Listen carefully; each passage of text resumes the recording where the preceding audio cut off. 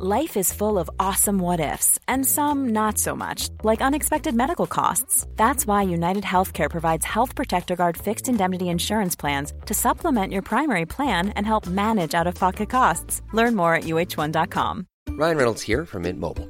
With the price of just about everything going up during inflation, we thought we'd bring our prices down. So to help us, we brought in a reverse auctioneer, which is apparently a thing. Mint Mobile Unlimited Premium Wireless. How to get 30, 30, bit to get 30, bit to get 20, 20, 20, bit to get 20, 20, bit to get 15, 15, 15, 15, just $15 a month? Sold! Give it a try at mintmobile.com/switch. $45 up front for 3 months plus taxes and fees. Promo rate for new customers for limited time. Unlimited more than 40 gigabytes per month. Slows full terms at mintmobile.com.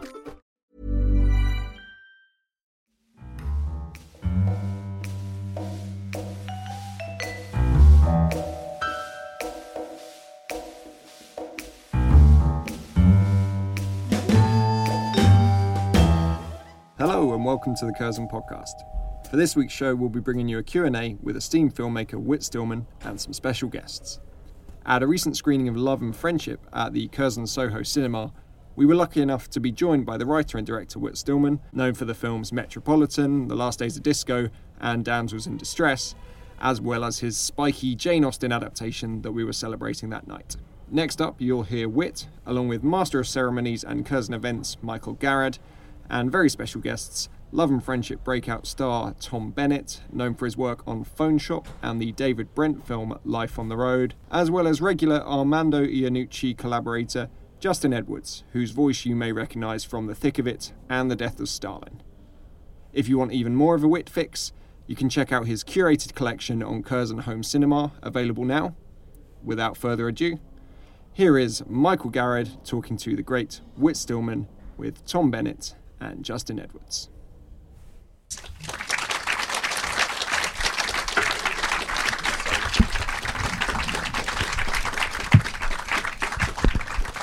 It's really nice, to host a Q&A at the cinema with a film that's sort of off of the promotional tour. We can kind of get a different sort of perspective, I think, on it. I think a lot of you here will have seen the film or be familiar with the book as well. So yes, we're looking forward to hearing your questions, but I am going to start off. So first of all, I understand in previous films that you've made, the script was kind of more fixed at the point you came to production, whereas with Love and Friendship, you developed the roles after casting, particularly those of Sir James and Charles Vernon. Is that correct?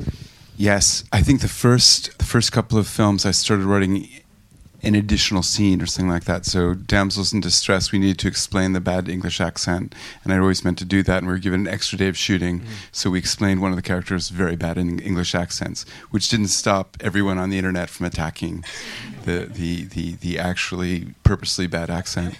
And then we were shooting the pilot for this Amazon series, The Cosmopolitans, in Paris. And Joe Lewis, the executive, said, couldn't we have another scene with Chloe Sevigny? So overnight I wrote a scene with Chloe Sevigny, which turned out to like my favorite scene in it. And then I was sort of a little concerned about how limited the script was to dialogue between Kate Beckinsale and Chloe Sevigny. It was very, very dominant. It's dominant in the movie now, but it was even more dominant in the script. And we were having a table reading of the film before we started shooting. All the actors reading the script, and we had one actor represented there on a computer screen. It was just this nice fellow on a computer screen, and he didn't really have any lines in the first third of the film, so he was just there. And the table reading was going really, really badly. It was like tragic. And then suddenly this actor appears on the screen, and it is just hysterically funny. And I think everyone in the cast said, oh my gosh, this film might not be that bad.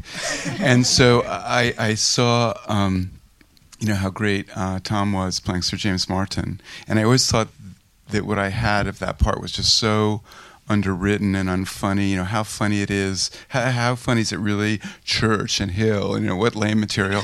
But it wasn't lame the way Tom did it. And he came for, I think, costume fittings out to where we were shooting, and already I wanted to try to. Well, he's here, he said, and so I said to the producer, "Can we shoot something while he's here?" And they said, we'll have to pay him. So how much is that? And I heard how much. Oh, that's nothing. Not much. So I wrote then a scene that. They said, but we don't have time for Kate. We have half an hour left in our shooting day. We don't have time for Kate to change. So I say, okay, we'll put Kate behind the door. And we'll have Sir James Martin at the door talking about the carriage. So that's how we shot that scene. And then as we were going along, there were just sort of more and more things thinking of for Sir James Martin, as played by Tom Bennett. And so it really changed the film. One thing that's really interesting, I think, about Sir James's dialogue is that his dialogue is very different to the others. The other characters have got a very precise way of speaking and very articulate, and Sir James is often quite stilted. He's punctuated by laughter and so on. Okay, I don't know if you could talk about how you developed this sort of stylistic difference in the speech. Well, anyone with a keen ear for dialects might notice I don't naturally sound like everyone else in the film. So there's probably a lot of that, really. I don't naturally come from this background. I don't sound like that. I seem to be able to inhabit idiots very quickly and very efficiently, which is good, because the 12 Commandments scene, I was handed in the makeup chair. And I said to the second assistant director, oh, okay, great. When does Whit want to shoot this? Oh, as soon as you're out of hair and makeup. So, and luckily, I'm playing an idiot who doesn't quite know what he's talking about. So, lots of it was happy accident. That I'm searching for the word. Yeah, and that's the word. So, I think that, I don't know. I think it was all a kind of happy accident. Yeah, well, I think as just as in my earlier question, I mean, this is quite unusual, I think, for your filmmaking, Whit, to be introducing lines quite that late into the process. And the 12 Commandments joke is it's one of my favourites in the film, and this, as you say, came about at quite a late point. The Commandments is also a key point in the film. It's referenced several times. So could you? It's very odd how all that happened. There was a point where we had a potential investor in the film who's a devout Christian and wanted to invest in Christian films. So suddenly I started racking my brain for how we could get Christian themes into the movie. So suddenly I had a little sermon I wanted to deliver about aesthetics, so that became the church scene. And then I do feel that as a father, I feel that young people should honor their mother and father. I feel that very strongly. So we got the commandments in there. And then we had a delightful apostate Catholic producer who at one point mentioned the 12 Commandments. And I said, save that. We have a scene for Sir James Martin. And for me, what really made that scene worthwhile was, okay, the 12 Commandments, but then the idea that there are 2 you can take off. So there are only 10 commandments you have to obey, but there are 12 commandments, so there are 2 you get to take off, or whatever. And so but it was just a revelation the way that all the actor pulled it out of the fire, as we say. I'd like to bring Justin into the conversation. I think I'd like to talk about Charles Vernon. He's a very kindly, diplomatic character who is one of the few characters that looks warmly upon Sir James. I'd just like to ask, what was the difference, say, between when you originally drafted this character and then how you worked together to develop the final character? Well, to go first, I think in the casting process, we sort of knew we wanted Charles Vernon to be bigger than it was in the Jane Austen original and in the original script, and so I think. My impression is that we were adding material for Justin. I think we were expanding what we had from the. I think so, because when I first read the script, there wasn't as much as I ended up saying. But I think going back to Tom's point of him being able to inhabit, he says inhabit idiots. Just Tom being able to be an idiot so swiftly and quickly. I think again because I do tend to play kind of well-meaning but vague men. I think when I auditioned for you, I was particularly tired and I hadn't had a chance to learn the script. Well, in fact, you were able to see. Yeah, so I was just sort of reading it from the camera. Going, well, I don't know if this. Sorry, I can't remember that bit. No, go on. And then I thought, well, that won't get that job. And then of course, yes. The last thing, the next thing happens. We know that's exactly what we wanted. I was like, good, because that's all I can do.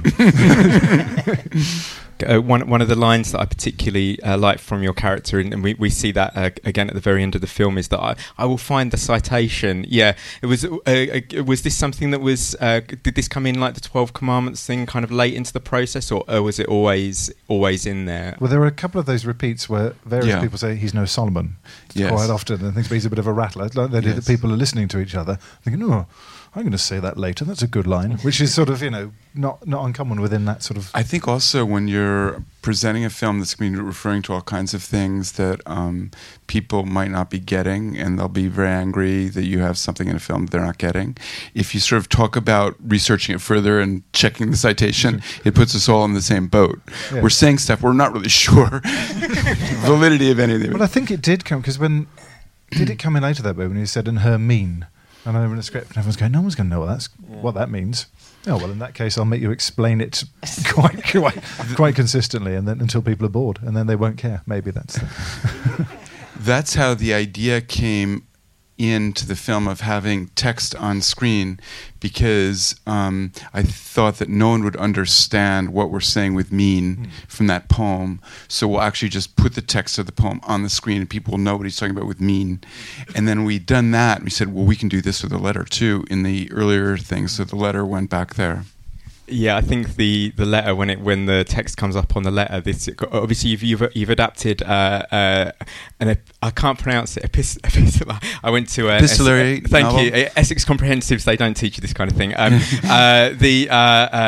So a letter is kind of a very good technique for a novelist to sort of get to the thoughts of a character. But it's I think that's a bit of a struggle for a filmmaker to bring to the screen someone writing and reading a letter. So I like the way that this is illustrated, and that the problem of adaptation itself is kind of illustrated in that moment. I thought we had sort of eliminated. I mean, the big temptation in adapting the epistolary novel was to have tons of letters in the movie and people reading letters and all that. And I thought we'd sort of purged the film of letters essentially, but in watching it afterwards, I see there are actually quite a few letters in important moments. So there's that letter, and then there's the letter that comes with the marriage of Sir James, and that kicks off your long disquisition about love.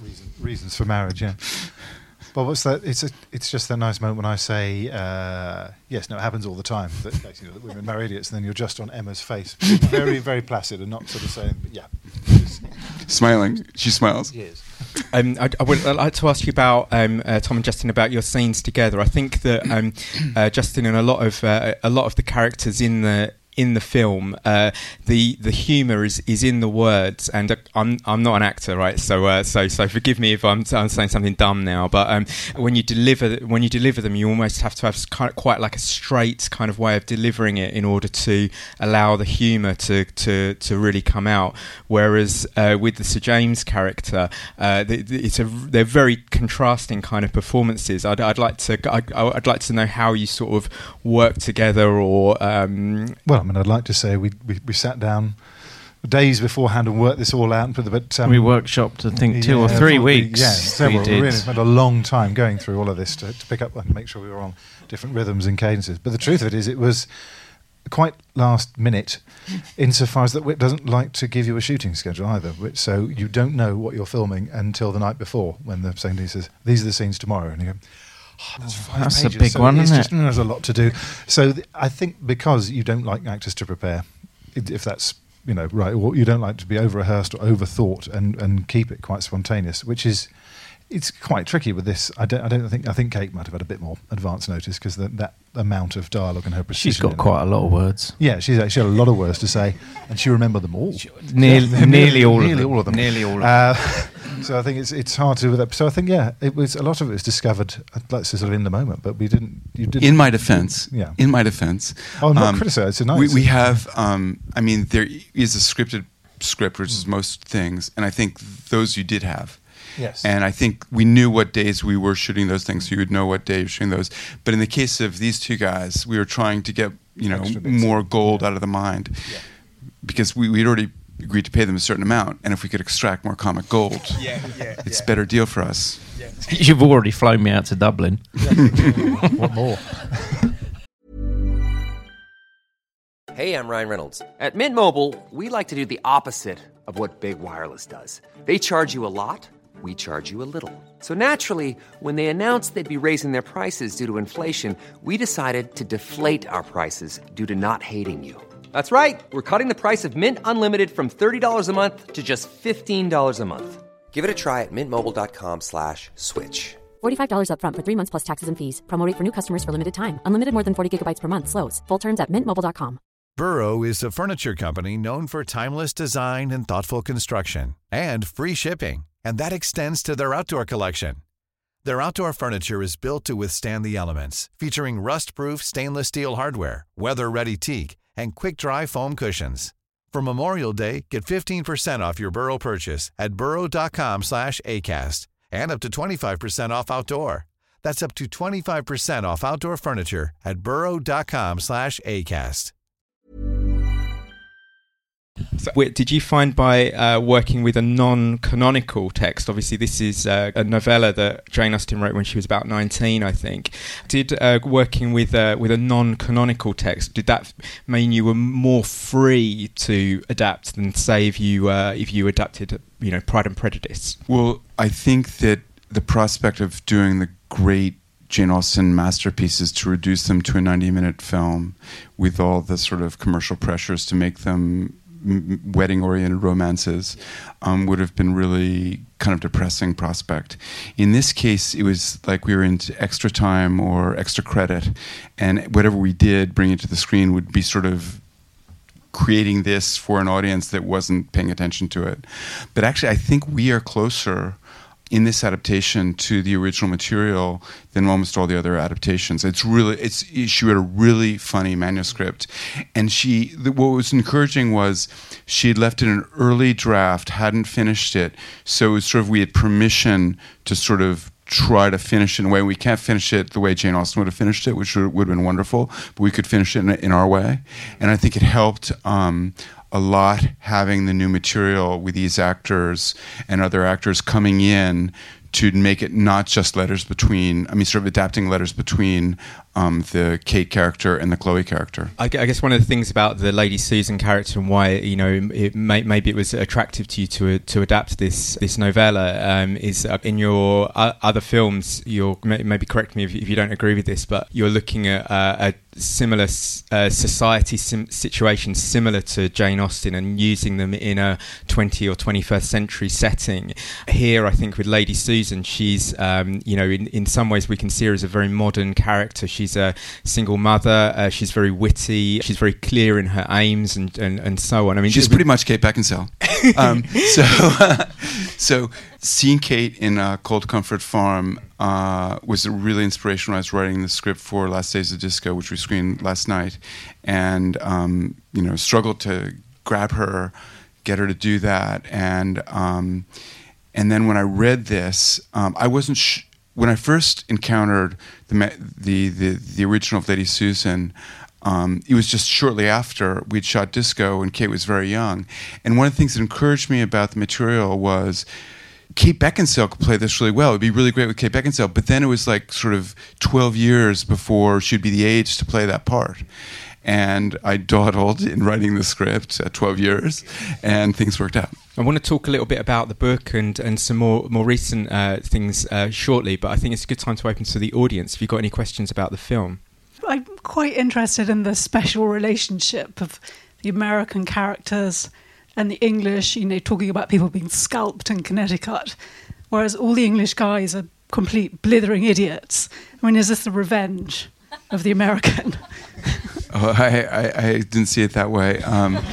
So I had this experience with Damsels in Distress with one of the American actors pretending to have a British accent, and it's revealed that she was in London for 4 weeks and she came back with this fake accent, which many people do. And we were so criticized by people who, even though it's revealed at the end, I'm not sure if they got to the end, they just sort of attacked us for this bad accent, which was intentional. And so I was sort of allergic to the whole idea of an accent struggle of people, because no matter how good Chloe's accent was, no matter how good a job she did, people would be aware she's American and someone's going to find fault with it. And so at one point, we initially were going to try to have her be English, but then someone said, well, why couldn't she be American?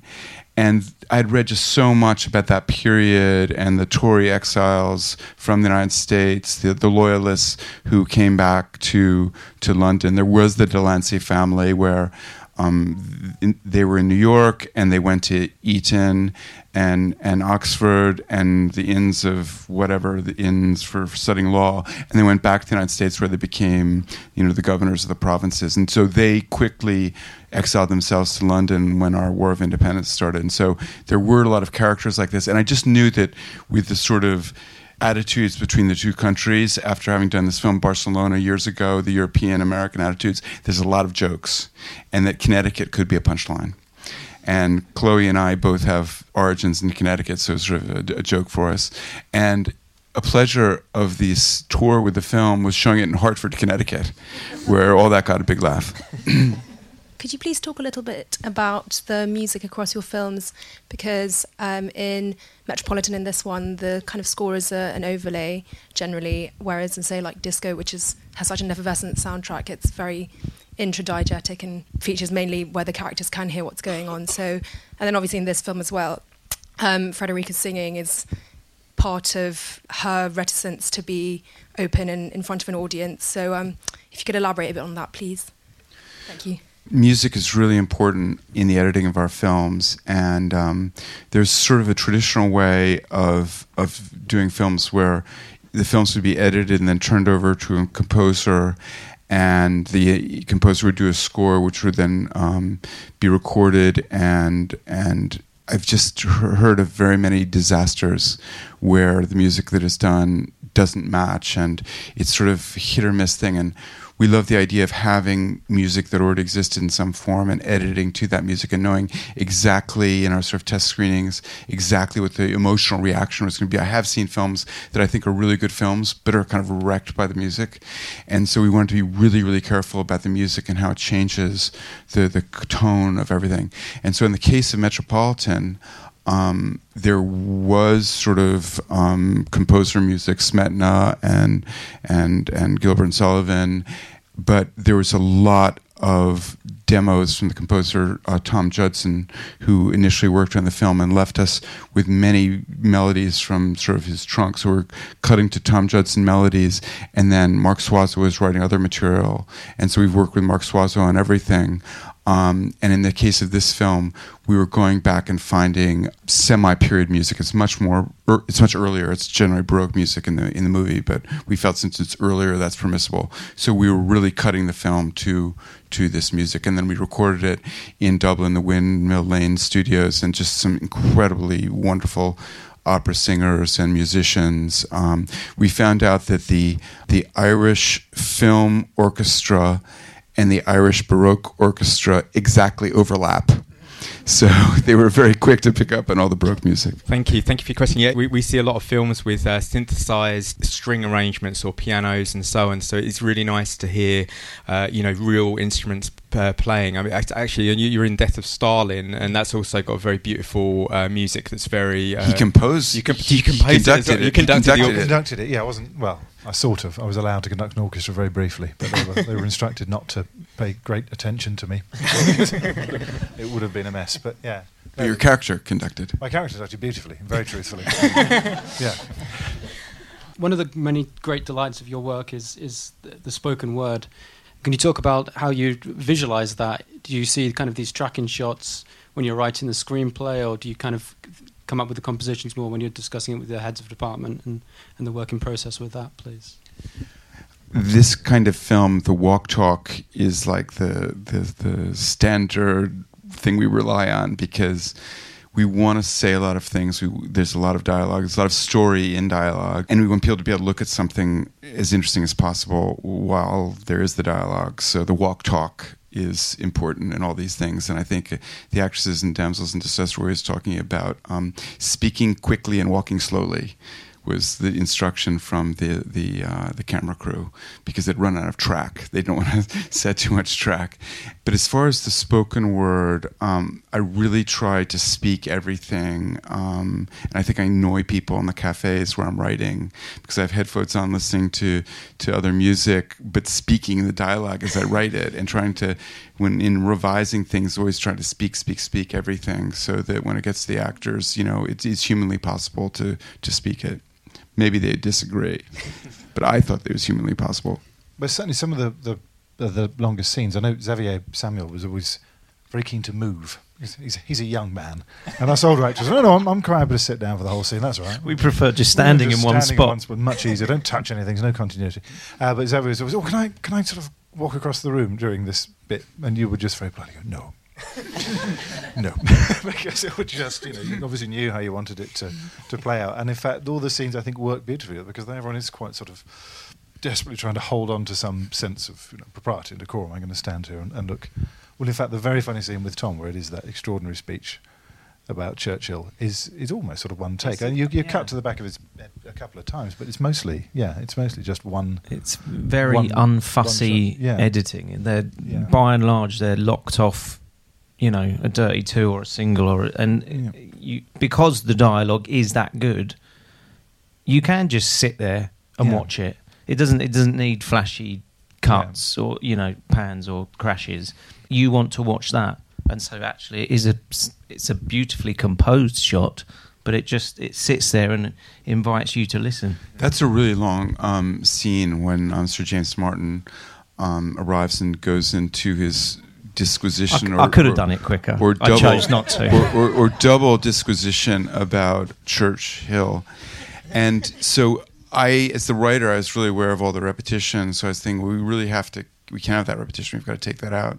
And so we tried it and it was so much better just going on and on with Church and Hill and Church and repetition. I'm a fan of the group The Fall. I don't know if you know them, and their first single had got a song called Repetition, which it said, these are the 3 R's: repetition, repetition, repetition. Anyway, a little digression there. I just want to ask, we've got a few minutes left, and I just want to ask a couple more questions. Firstly about the book, because I think it's interesting to think about Sir James's character in terms of the book. Obviously we seeing the film, we're encouraged to laugh at Sir James's character, but there is some dialogue which in the film which is quite sympathetic to him, and in the book you've kind of or your narrator, who is a nephew of Sir James, aims to rehabilitate the character of both Sir James and Lady Susan. I just wanted to ask you about how it was to revisit your character and sort of switch the perspective. Well, the story of the Love and Friendship novel, which we have tons of copies upstairs, and we'll be anxious to sell you as many as you'll take. I'm going to buy them for these guys because they inspired a lot of the novel. So what happened was I was struggling with this project, not getting it financed, and but I had a script that uniquely among the scripts I'd written, people enjoyed reading because it's based on really good Jane Austen material, and it's sort of a dramatization of this epistolary novel. And so a publisher looked at the script and offered to make it a novel, wanted a novel, even without knowing there was going to be a film. And so I had the contract well in advance to do this novel, but of course I hadn't started it, and was frantic. I was supposed to turn in the novel before we started shooting, but you're frantic preparing things, and so I didn't do that. But the moment we stopped the picture edit, I faced that and said, I don't want to just do a dramatization of the original. And I had the experience of working with these actors and all this comic material that came out. And among the research for the novel was reading her nephew's memoir of her. Like, the only things we really know about Jane Austen is from this memoir, her Victorian, rather wealthy, rather aristocratic, pretentious nephew. I guess the father had married well, and so he was sort of in a different class than Jane Austen. So he's looking back on her era and her family, sort of with the Victorian snobbery, a bit of class snobbery. It was very deprecating and pretentious. And then I was thinking of Sir James Martin, and Sir James Martin married Lady Susan.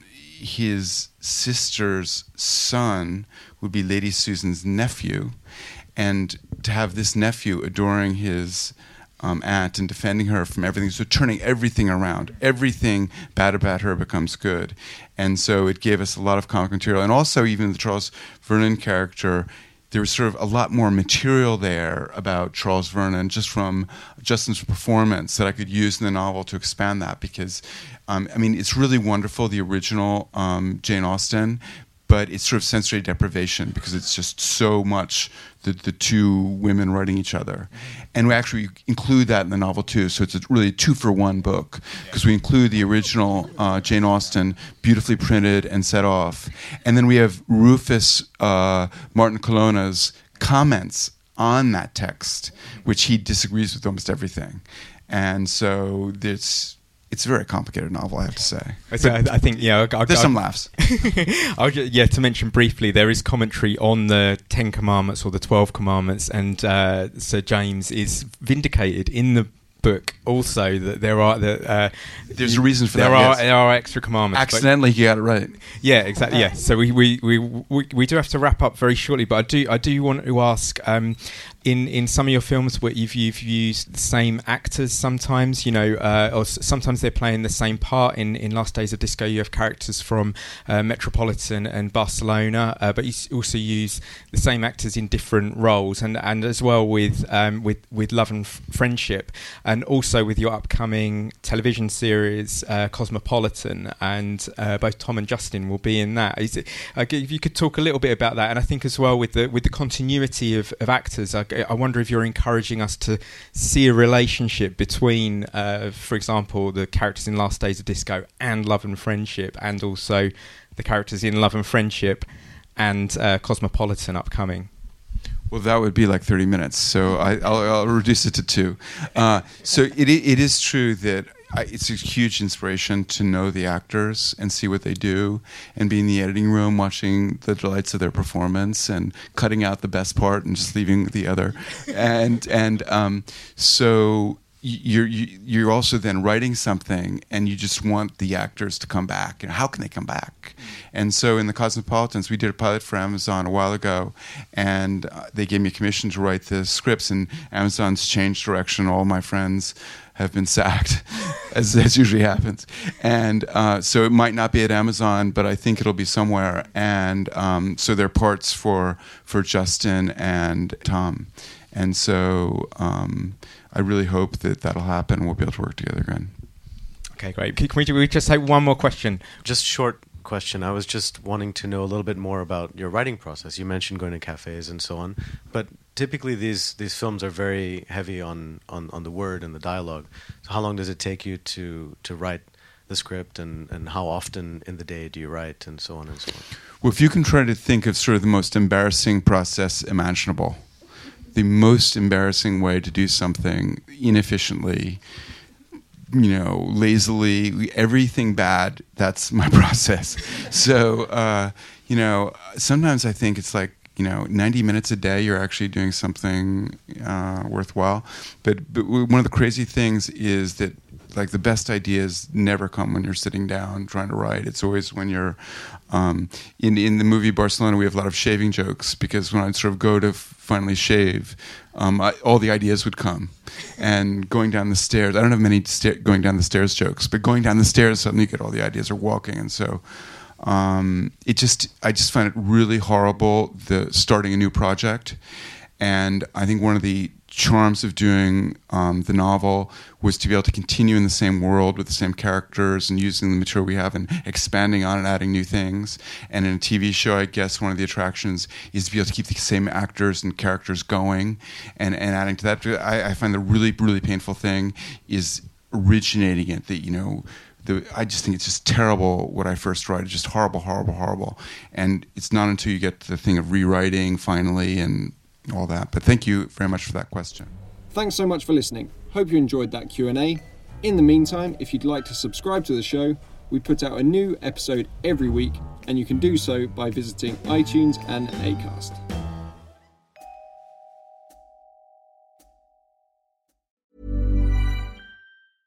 Hey, it's Paige DeSorbo from Giggly Squad. High quality fashion without the price tag. Say hello to Quince. I'm snagging high-end essentials like cozy cashmere sweaters, sleek leather jackets, fine jewelry, and so much more. With Quince being 50 to 80% less than similar brands. And they partner with factories that prioritize safe, ethical, and responsible manufacturing. I love that. Luxury quality within reach. Go to quince.com/style to get free shipping and 365-day returns on your next order. Quince.com/style.